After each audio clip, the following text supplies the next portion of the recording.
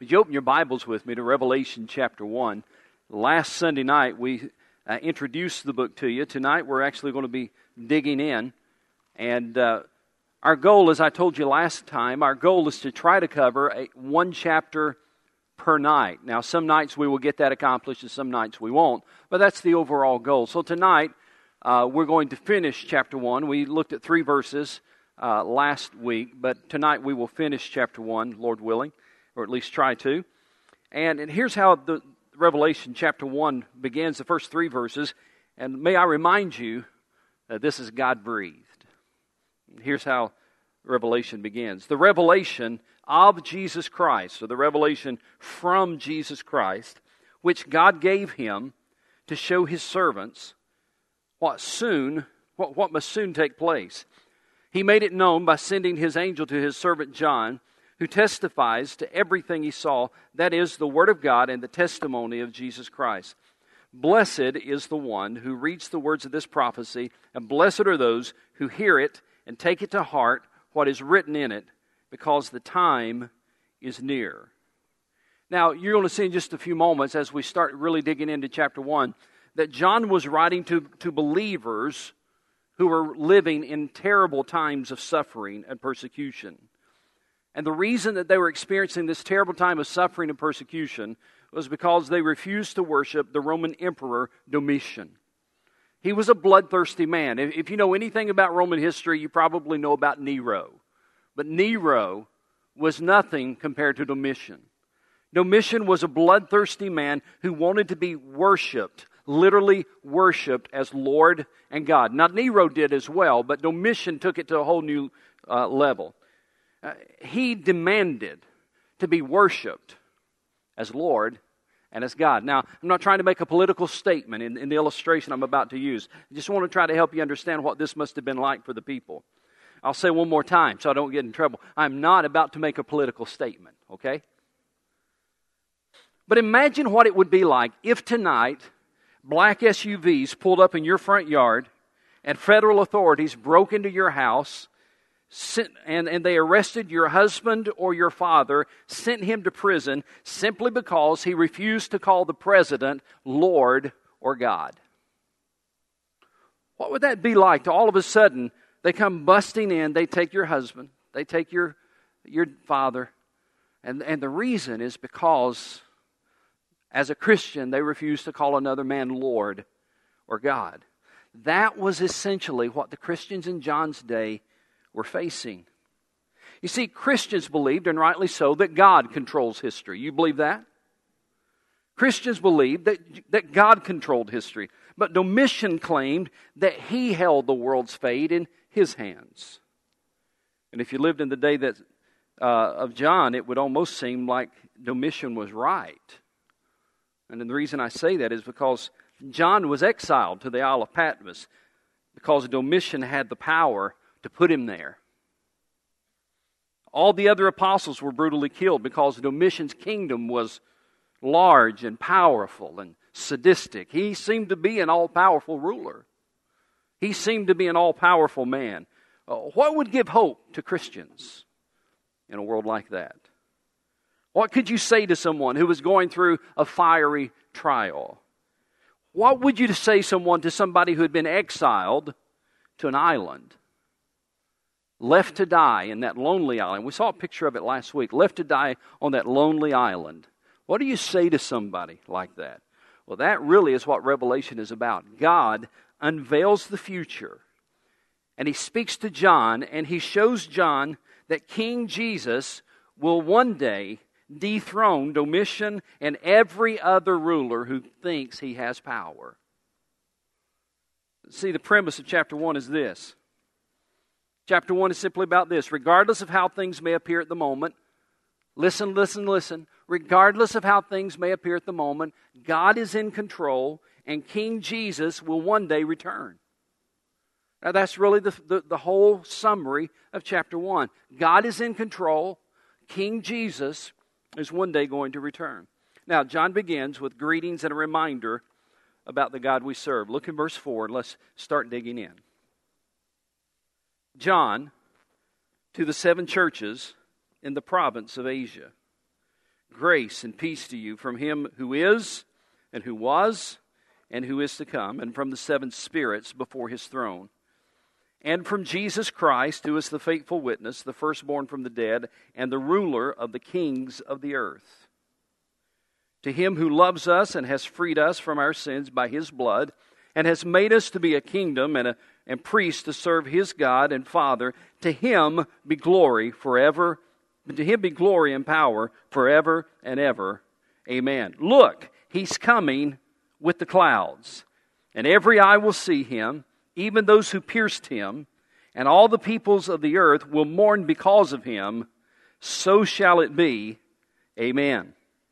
I am the Alpha and the Omega, says the Lord God, who is, and who was, and who is to come, the Almighty. Now, according to verse 4, you talk to me a little bit tonight. According to verse 4, who are the original recipients of this letter?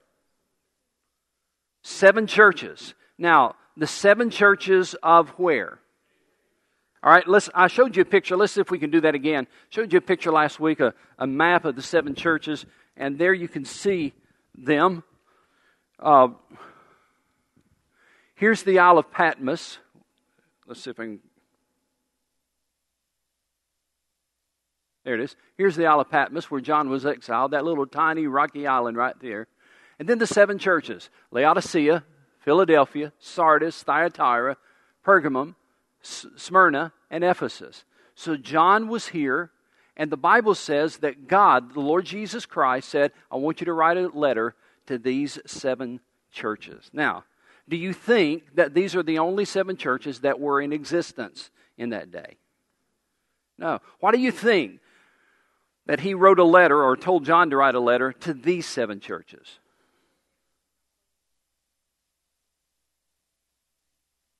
All right, part of it is location. They're close to Isle of Patmos. Somebody had to travel that 45 miles, and then notice that it's almost like a circle. And there is a certain order in the churches. Which church is first? In the letter. He said, write to who? Who's the first one? What? Church at Ephesus. Which one is second? Smyrna? Is it Smyrna? All right. Smyrna, and then if you go all the way around, he's going in this circle. Now, here's the question. Why these 7 churches? Remember what 7 symbolizes. So tell me what it symbolizes. Complete. Or wholeness. We're going to see this again in just a few minutes. It's probably, John was writing a letter, literally, watch this, he was writing a letter literally to these 7 churches because of what they were going through. But also, these 7 churches represent the entire church of Christ. Most people believe that these 7 churches represent churches throughout the ages, churches throughout the history, the stages, if you will, of the church. These churches are representative of the future history of the church. The complete body of Christ is represented in those 7 churches. The good and the bad and the ugly that's represented in those churches are also represented in church history. And so John was writing a letter literally to 7 literal churches. The letter was to be given to them, but also it's a letter about the church of the ages as well. And John reminds these churches about the God that we serve, and I love the way he does it.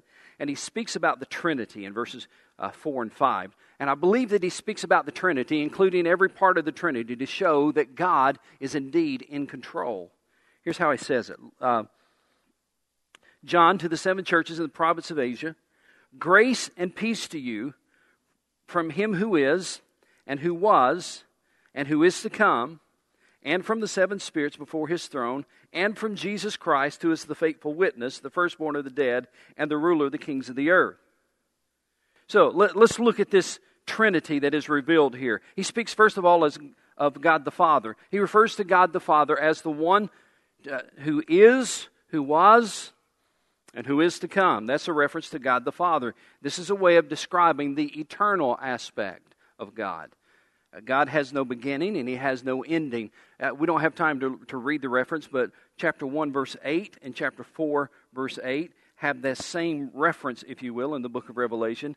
And it speaks about God's authority. It speaks about God's power. It speaks about God's knowledge to protect His people. Because He's the one who is, He's the one who was, He's the one who is to come. You see, the fate of the world, listen. The fate of the world does not rest in the hands of Domitian. The fate of the world rests in somebody far more powerful than that. You see, Domitian had a shelf life, didn't he? You know what I mean by shelf life? Yeah, there's an expiration date for him, right? We all have a shelf life. We all have an expiration date. We're not going to. And the most powerful man or woman on the planet, whoever he or she may be, they have a shelf life. They're only here for a while. And no matter what they do, good or bad, no matter what they do, their time is limited.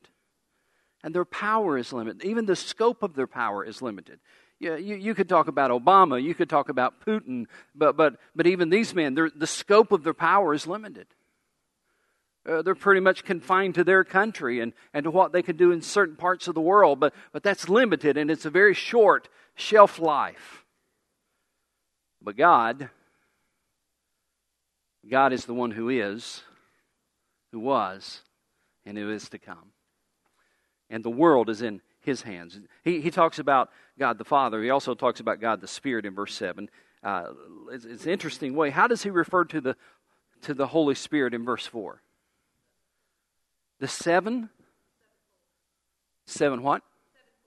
Sevenfold Spirit. Any other translation say it differently?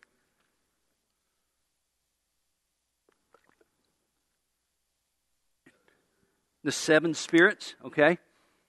Remember again, the seven means complete or wholeness. Some would say that these seven spirits are seven angels sent out from the throne of God who has special responsibilities, but most scholars believe that this is a reference to the Holy Spirit. I subscribe to that as well, that this is a reference to the Holy Spirit. And again, the number seven being complete and perfection and wholeness, I believe that this is referring to the seven ministries of the Holy Spirit. In fact, there's a cool verse, if you want to write this down, and I think we'll take the time to read it. Isaiah chapter 11, verse 2. Over in the Old Testament, Isaiah chapter 11.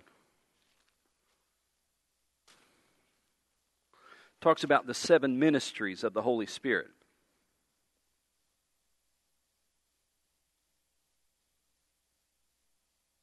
Isaiah 11, verse 2. It says, count with me. The Spirit of the Lord, there's the first ministry, 1, will rest on him. The Spirit of wisdom, 2, and of understanding, 3. Spirit of counsel, 4, and of power, 5. The Spirit of knowledge, 6, and of the fear of the Lord, 7. It's a sevenfold witness of the Holy Spirit, the sevenfold ministry of the Holy Spirit. And you can do a whole study on that. John is simply saying, I want you to know something. Not only is God the Father in charge, but the Spirit in all of His fullness is at work in our world as well. And then he goes on to focus on Jesus, God the Son. In verse 5, here's what he says. And from Jesus Christ, and he describes Him in 3 different ways. I want you to help me with this. What are the 3 ways he describes Him? Let me try a different. He's the faithful witness. What's the next one? Firstborn. Firstborn from the dead. And what was the third one?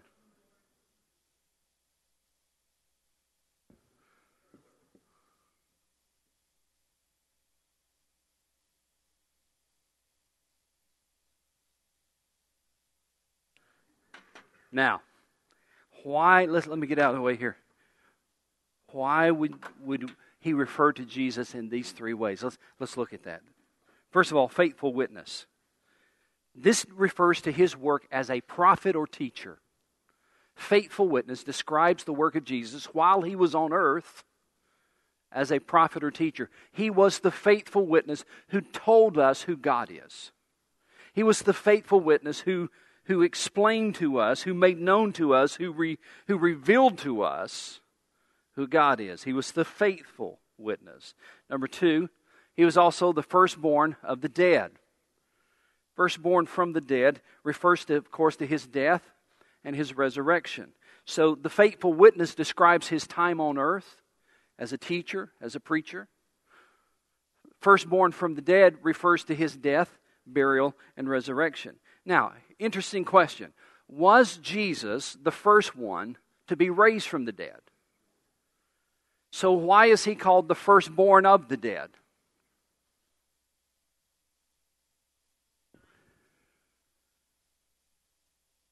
Yeah. Exactly. Give me an example of somebody who was raised from the dead. Lazarus. Bad thing about Lazarus is that, yes, he was raised from the dead, but eventually he died again. Jesus is the first one who was raised from the dead, never to die again. He was the first one who was immortal, the firstborn of the dead. And because he's the firstborn, the first of many others to come, you could translate it this way. He's not only the first one to do it, but he's the firstborn, insinuating there are others to come like him. Now, question, who are the others to come like him? Who in the world could be raised from the dead, never to die again?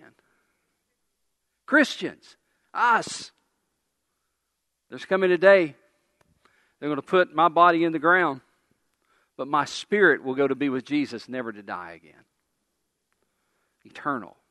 So, faithful witness, his ministry here on earth, firstborn from the dead, his death, burial, and resurrection. And then I love this next phrase.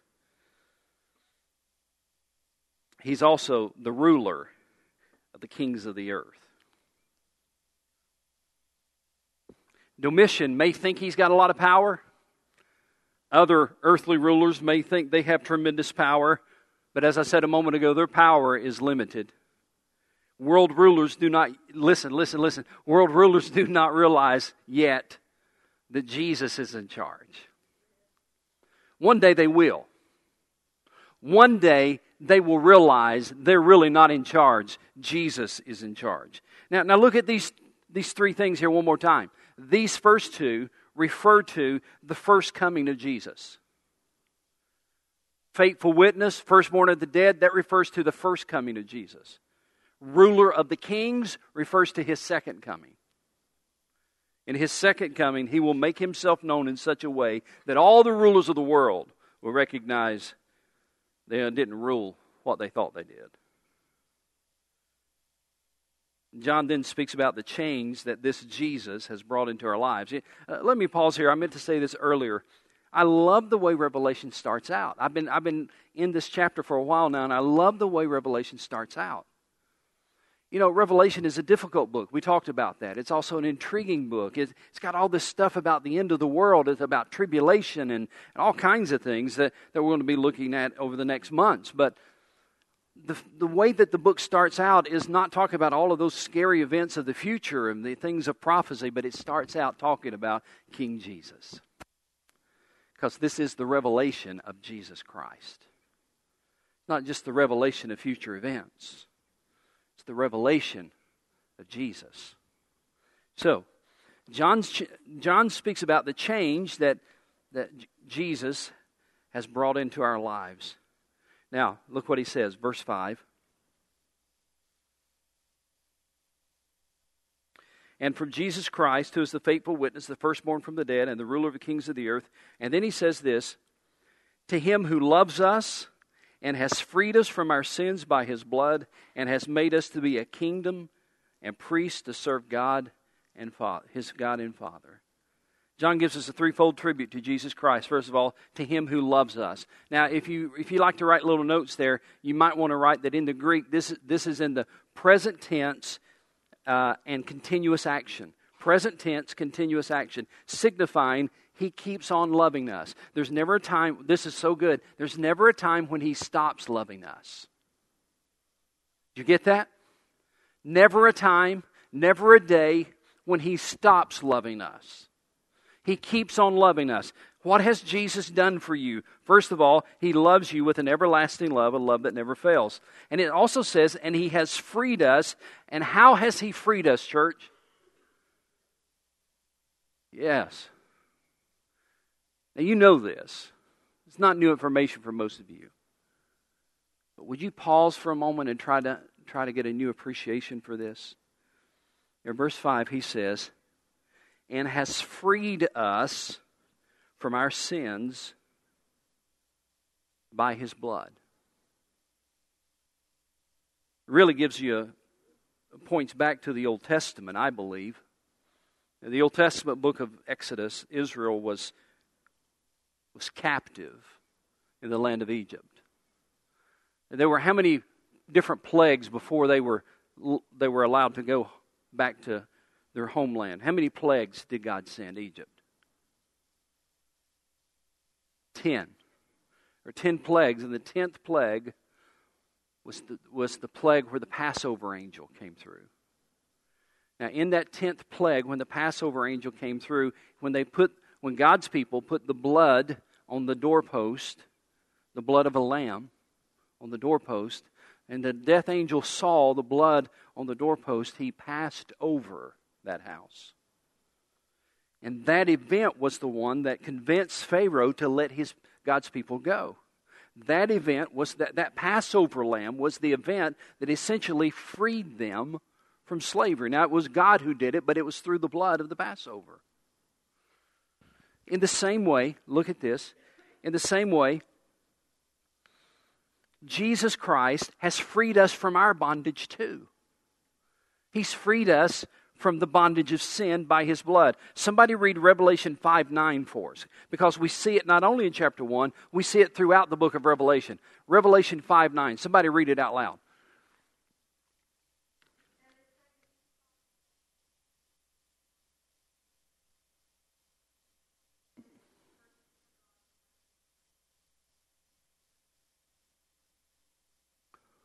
Absolutely. Thank you. How about Revelation chapter 7, verse 14?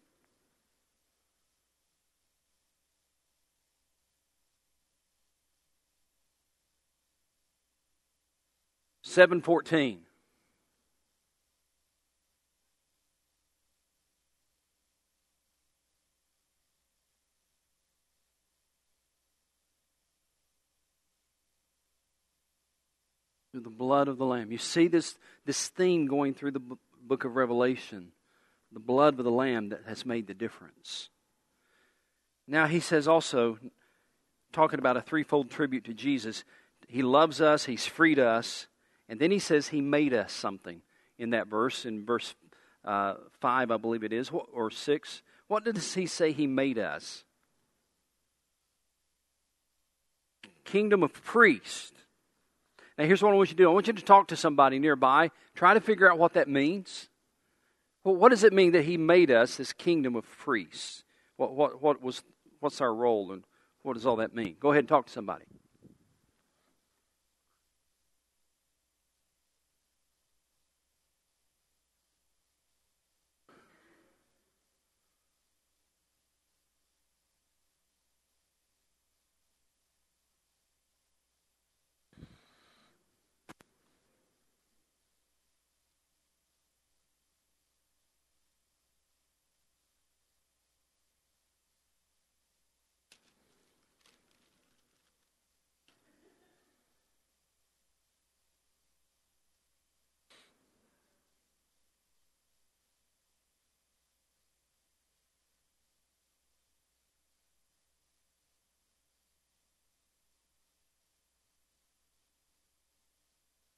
All right. What you got? What do you think He means when He says, and He's made us a kingdom of priests? Say that louder. We're part of His family? Yes. All right, preach the gospel to all creatures. Go before God. Let's talk about what a priest does. A priest is essentially the link between man and God, is he not? The priest represents man to God, and the priest also represents God to man. He has a dual role. He represents man to God. He's interceding to God on behalf of man, but he also represents God to man. He's telling man what God wants and what God expects and what God's regulations and all those kinds of things. So the priest is that intermediary. He's that link between man and God. And here's what he says in Revelation. He says, He loves us. He has freed us from our sin. And He has made us to be a chosen people so that we can be a mediator between a holy God and a lost world. We don't have time to look at the references, but you might want to look at 1 Peter chapter 2, verses 1 through 10. 1 Peter chapter 2, verses 1 through 10. This is the change that Christ has brought about in our lives. Now, we come to verse 7, which is essentially the theme of the book. The theme of the entire book of Revelation is essentially in verse 7. And here's what he says in verse 7. Look. Now, what does it mean? Now, this is very practical. What does it mean when he says look? Yeah. But why do you say look? To get their attention. So, here's what it says. Look, He is coming with the clouds. And this is very interesting. And every eye will see Him, even those who pierced Him. And all the peoples of the earth will mourn because of Him. So shall it be. Amen. You might want to mark, highlight, circle, underline, at least write on your notes that verse 7 is like the theme verse for the book of Revelation. The overriding theme of the book of Revelation is the return of Jesus Christ to defeat all evil and to establish His reign on the earth. Now, the question that some debate is this: is Jesus referring here, or is John referring here to the second coming,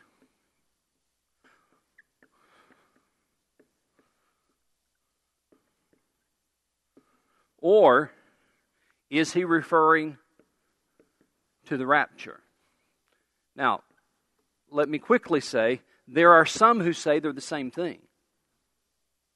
There are some who say that there's no difference between the second coming and the rapture. And others say that there is no rapture, that there's only a second coming.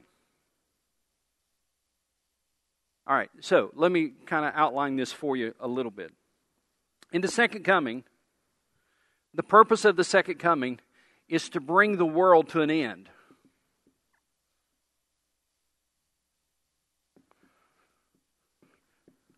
There'll be a judgment, if you will. What's the purpose of the rapture? To remove the church from this world. Now, we'll get into this in great detail later, because there's do you believe in the pre-trib rapture or mid-trib or post-trib? And we'll get into all of that kind of thing. When is the rapture going to occur? I'm going to operate under the assumption, and we'll again dig into this. I kind of have the assumption, but I'm not 100% sold on it. I'm probably about 85% sold on it. But I'm sold that probably the rapture is going to occur before the tribulation. At least that's the way we want it to occur, isn't it? That's what we're hoping is going to happen. And so I'm hoping with you that the rapture, first of all, I'm hoping that there really is a rapture. You know, because again, some people say that the rapture and the second coming are the same thing, and others say that there is no rapture, just only the second coming. So I'm hoping with you that there is a rapture, and I'm really hoping with you that the rapture happens before the Great Tribulation. Okay, So, the second coming is to bring the world to an end and to bring about judgment. The rapture is to bring about the church. Now this is where, to me, it gets interesting. The second coming is going to be public. There won't be any question about it. The rapture is going to be, for lack of a better term, the rapture is going to be somewhat secret. Now, here's what I mean by secret. It's going to happen before, it's going to be over when the lost people suddenly understand what happened. They're not going, it's like, where's my mom? Where's my wife? Where's my husband? Where's my children? So the rapture will occur suddenly, secretively, and you won't know about it till it's over. Second coming is going to be very, very public, because it's going to bring about the end of the world. Now, with that in mind, let's read the scripture again, and you tell me what he's referring to. In verse 7, look, he's coming with the clouds, and every eye will see him, even those who pierced him, and all the peoples of the earth will mourn because of him. So shall it be. Which one of these is he referring to? Second coming. Exactly right.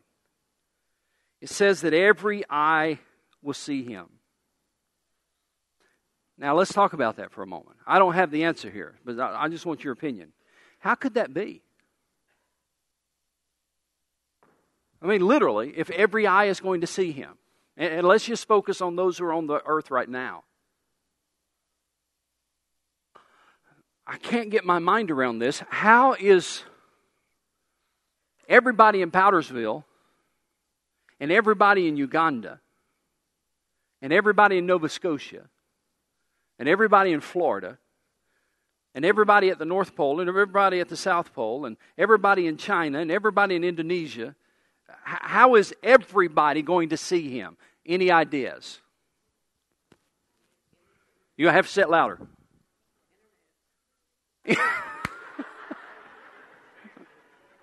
He's coming back on the internet. I love that.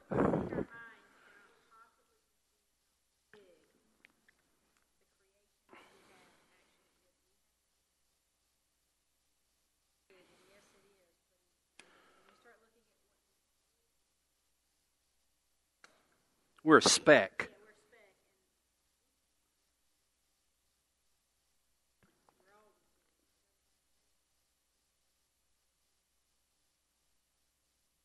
I think you're right. We act and live, myself included, as if the world is the center of everything. You know, everything revolves around our world. No, it doesn't.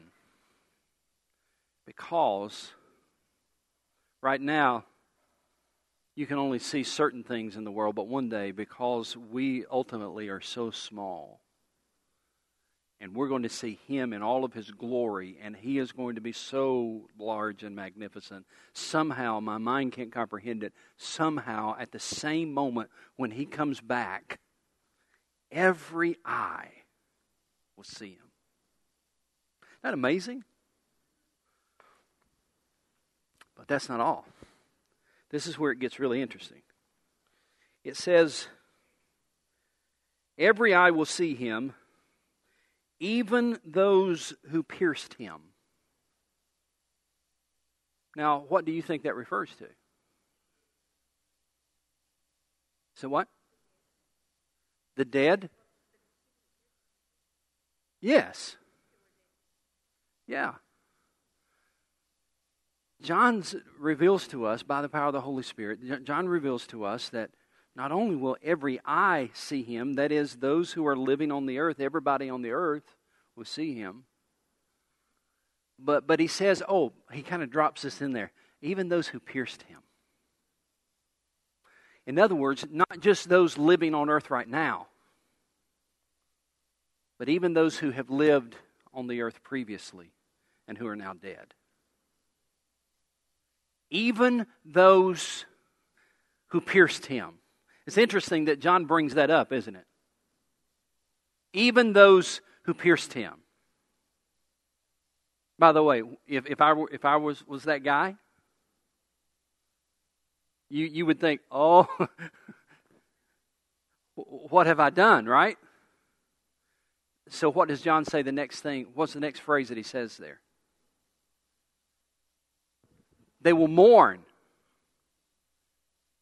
All will see him, all will know him, and many will mourn. Here's the reason. Because everyone will know who he is, and those who rejected him will mourn because they were so blind to the truth. You probably have had this experience. I have had it several times, maybe many times. Have you ever talked to somebody and you got frustrated because you're trying to explain to them who Jesus is, and they didn't want to hear it? You ever had one of those conversations? Or you tried to explain to them who Jesus is, and they were antagonistic, they wanted to debate you, or you tried to explain to them who Jesus is, and they basically said, well, I believe there was a Jesus, and he was a great teacher, and he was a great prophet, he was a moral example, and that was all he was. If you've ever had any of those experiences where you've tried to, here's what you wanted to do. You wanted to kind of unscrew the top of their head and pour Jesus in there, right? You're trying your best to convince them that Jesus is real. You're trying your best to communicate what you know to be true. John says, and there'll be a day when that Jesus returns and every eye will see him and everybody will know him and even those in the past will see him and they will mourn because they will recognize the truth they have rejected. Can I say to you tonight, if you don't know the Lord Jesus as your Savior, you still have time to accept him before you mourn without him. Because once he returns, you have no other chance to accept him. Look in Mark chapter 13 real quickly. Mark chapter 13. Verse 24.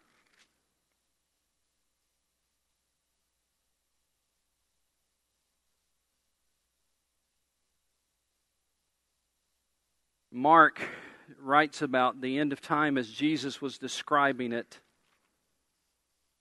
And in Mark chapter 13, let's start in verse 20. Let's start in verse 23. So be on your guard. I have told you everything ahead of time. Jesus is speaking. But in those days, following that distress, the sun will be darkened, the moon will not give its light, the stars will fall from the sky, and the heavenly bodies will be shaken. At that time, men will see the Son of Man coming in the clouds with great power and glory. Reminds me of what John said in Revelation. Look, he's coming in the clouds. At that time, verse 26, at that time men will see the Son of Man coming in the clouds with great power and glory, and he will send his angels and gather his elect from the four winds, from the ends of the earth to the ends of the heavens. The certainty of the Lord's return is one of the key central events in the book of Revelation, one of the central themes of the book. And then, quickly, we need to talk about the commander in charge of history in verse 8. He says, the commander is speaking here. I am the Alpha and the Omega, says the Lord God, who is and who was and who is to come, the Almighty. 3 titles were given to him to show his power and his purpose in history. First of all, the Alpha and Omega. You know this, I'm sure, that the Alpha and Omega is the first and the last letters of the Greek alphabet. And he's basically saying this: I'm the beginning and I'm the end. And before anything existed, I existed. I am the beginning and the end of all things. He was there when the world was started. He will be there when the world comes to an end. Alpha and Omega. I'm also, he says, the one who is, who was, and is to come. He's the eternal God who's not limited by time. Every person here, including the person speaking, is limited by time, but God is not. He's unlimited, who is, who was, and who is to come. And he is also the Almighty, able to do anything. That's what the word Almighty, the one whom no one can exist. And you'll see that name, the Almighty, throughout the book of Revelation. So, we've got 8 minutes. All right, we got 8 minutes. We will go from verse 9 to verse 20. In verses 9 through 20, John then gives us his first vision. John has a series of visions in the book of Revelation. And the first vision of Revelation is this. And I love this. The first vision that John gets is not about the sky turning black. The first vision is not about the bowls and the wrath of God. The first vision is not about the tribulation. The first vision that John gets is King Jesus. And in verse 9, he paints a picture of Jesus that he saw on the Isle of Patmos. I, John, your brother and companion in the suffering and kingdom and patient endurance that are ours in Jesus, was on the Isle of Patmos because of the Word of God and the testimony of Jesus. I love this. He's an old man now. He's 90 years old. Still faithful to Jesus. Still faithful to the Word. Still faithful to the gospel. He says, I'm here on the Isle of Patmos because of the Word of God and the testimony of Jesus Christ. And then he kind of tells us how this all came about, this vision of Jesus. He says, on the Lord's day, I was in the Spirit. I was in the Spirit, he said, that underscoring the source of the vision was from God. That what he's about to describe to us did not come from himself. The source of the vision was from God. He said, on the Lord's day, I was in the Spirit, and I heard behind me a loud voice like a trumpet. Now, you're going to see in just a moment that this loud voice that he heard was a voice from the past. It's a voice he had heard before. It's a voice he had known quite well. It was the voice of Jesus. And for 3 years or so, he followed Jesus and he listened to his voice as he taught. And he listened to his voice as they laughed, and he listened to his voice as he in rage cleared the temple, and he listened to his voice as he was hanging on the cross. He was very familiar with the voice of Jesus. But here he describes the voice of Jesus in a different way. He describes it as what, class? How does he describe the voice of Jesus? Yes. He says, I heard behind me a loud voice like a trumpet. Have you ever noticed that when somebody blows a trumpet, you notice it? It's kind of undeniable, right? I mean, you don't miss it. If I had, I wish I'd thought about this. I should have done this. If I'd had somebody in the balcony at that moment and blew the trumpet, there'd have been a rapture right here, wouldn't there? Just you would have been scared all of a sudden. I'd have had your attention then. Write that down for next time I teach this. He said, I heard this voice, and the voice was undeniable. It was a voice from the past, but it sounded this time quite different. It sounded like a trumpet. And then, not only did he have this voice from the past, then he got a vision of the glorified Christ. You see, in verse 12, he said, I turned around to see the voice that was speaking to me. It's kind of an odd wording there. I turned around to see the voice. Turned around to see the voice that was speaking to me. And when I turned, I saw 7 golden lampstands. And among the lampstands, someone like a son of man, dressed in a white robe, reaching down to his feet, and with a golden sash around his chest. And he goes on to describe him. Let me quickly hit these things for you. It says, first of all, he's dressed in a white robe in verse 12 and 13. Dressed in the robe of a high priest. That speaks of the fact that Jesus is among the 7 churches, interceding for his people and watching over his church. I love this. He says, I saw 7 golden lampstands, and among the lampstands was someone like the Son of Man. The lampstands represent the 7 churches. And he says, when I saw this person, he was standing among the churches. He was there with them. I love to know that the Lord Jesus is still with His church. He was there with them. So the robe is dressed in a robe of a high priest. His hair, what color was his hair, class? White. White hair symbolizes the eternality of Jesus. He's from everlasting to everlasting, the Son of God. His eyes were what? Blazing fire. Now this is a contrast.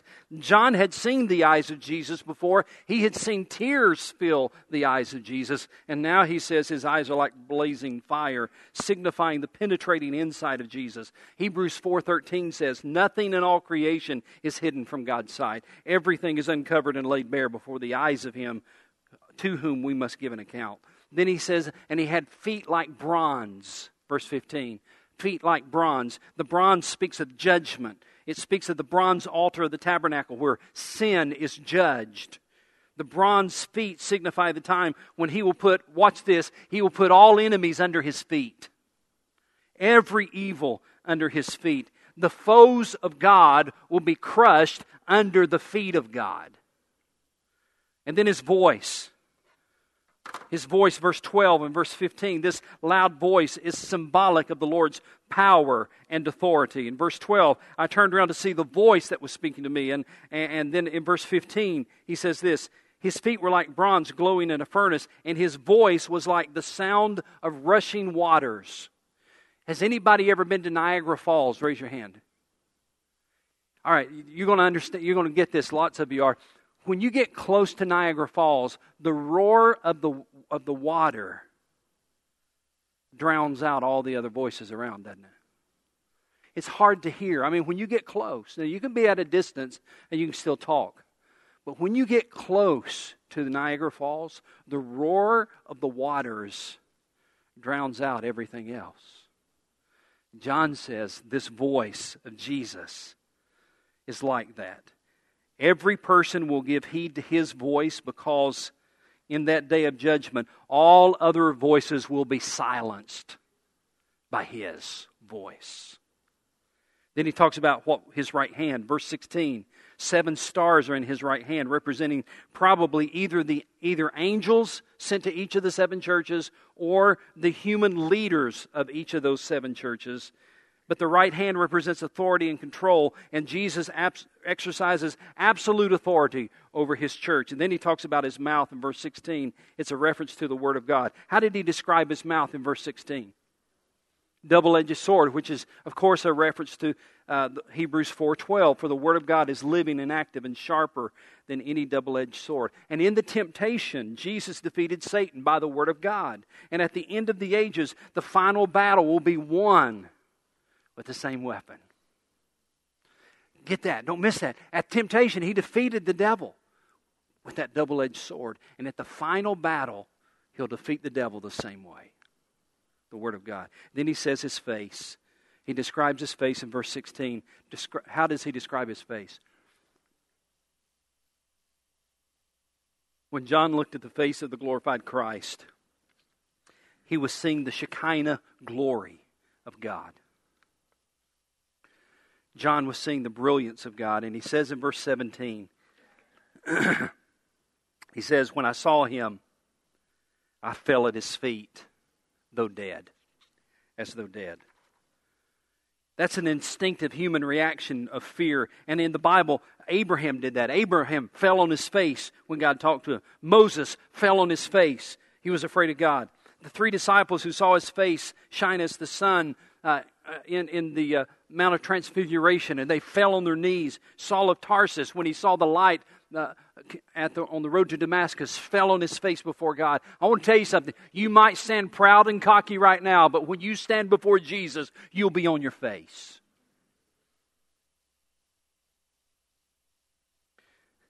The amazing thing about this, if you'll remember, and I'm about to close, so don't get upset.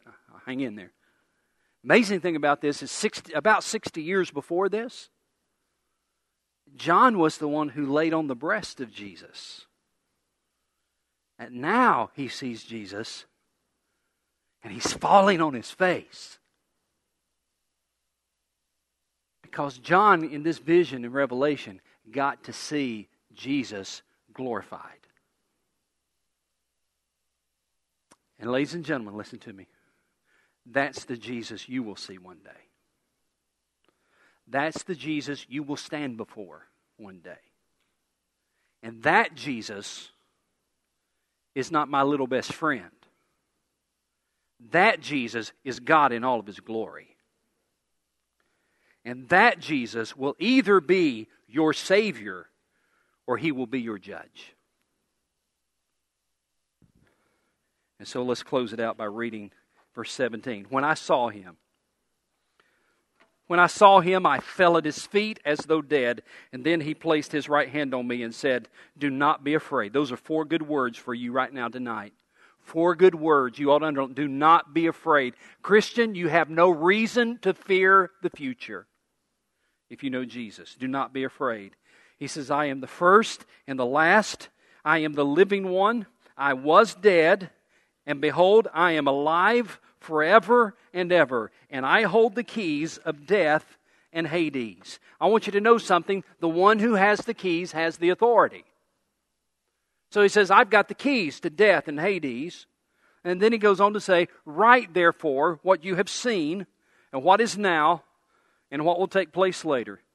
The mystery of the 7 stars that you saw in my right hand and the 7 golden lampstands is this. The 7 stars are the angels of the 7 churches, and the 7 lampstands are the 7 churches." And starting next time, we'll be looking at those 7 churches because he wrote a letter specifically to each of those 7 churches. Here's what I want you to get from chapter 1.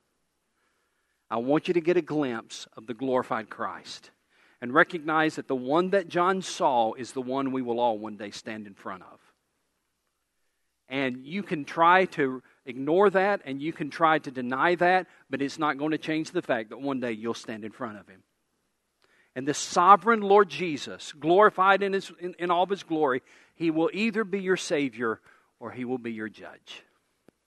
I hope that tonight, if you don't know Jesus, you will accept Him as your Savior. As Revelation opens, we don't get a picture of tragedy and trials and tribulation. As Revelation opens, we get a picture of Jesus. And John says, He is in control. Thank you, Lord Jesus, for who you are. Thank you that even though we are small, we are a speck on this little tiny planet. You love us and you keep on loving us. And you have freed us by the blood of your Son. And you have made us a kingdom of priests to relate to this lost world and to tell them about the Jesus that is coming. And I pray for anyone here tonight and they're not ready to meet you. I pray for conviction in their heart to be so real tonight that they cannot sleep until they bow their knee to King Jesus. And I pray that in His name. Amen.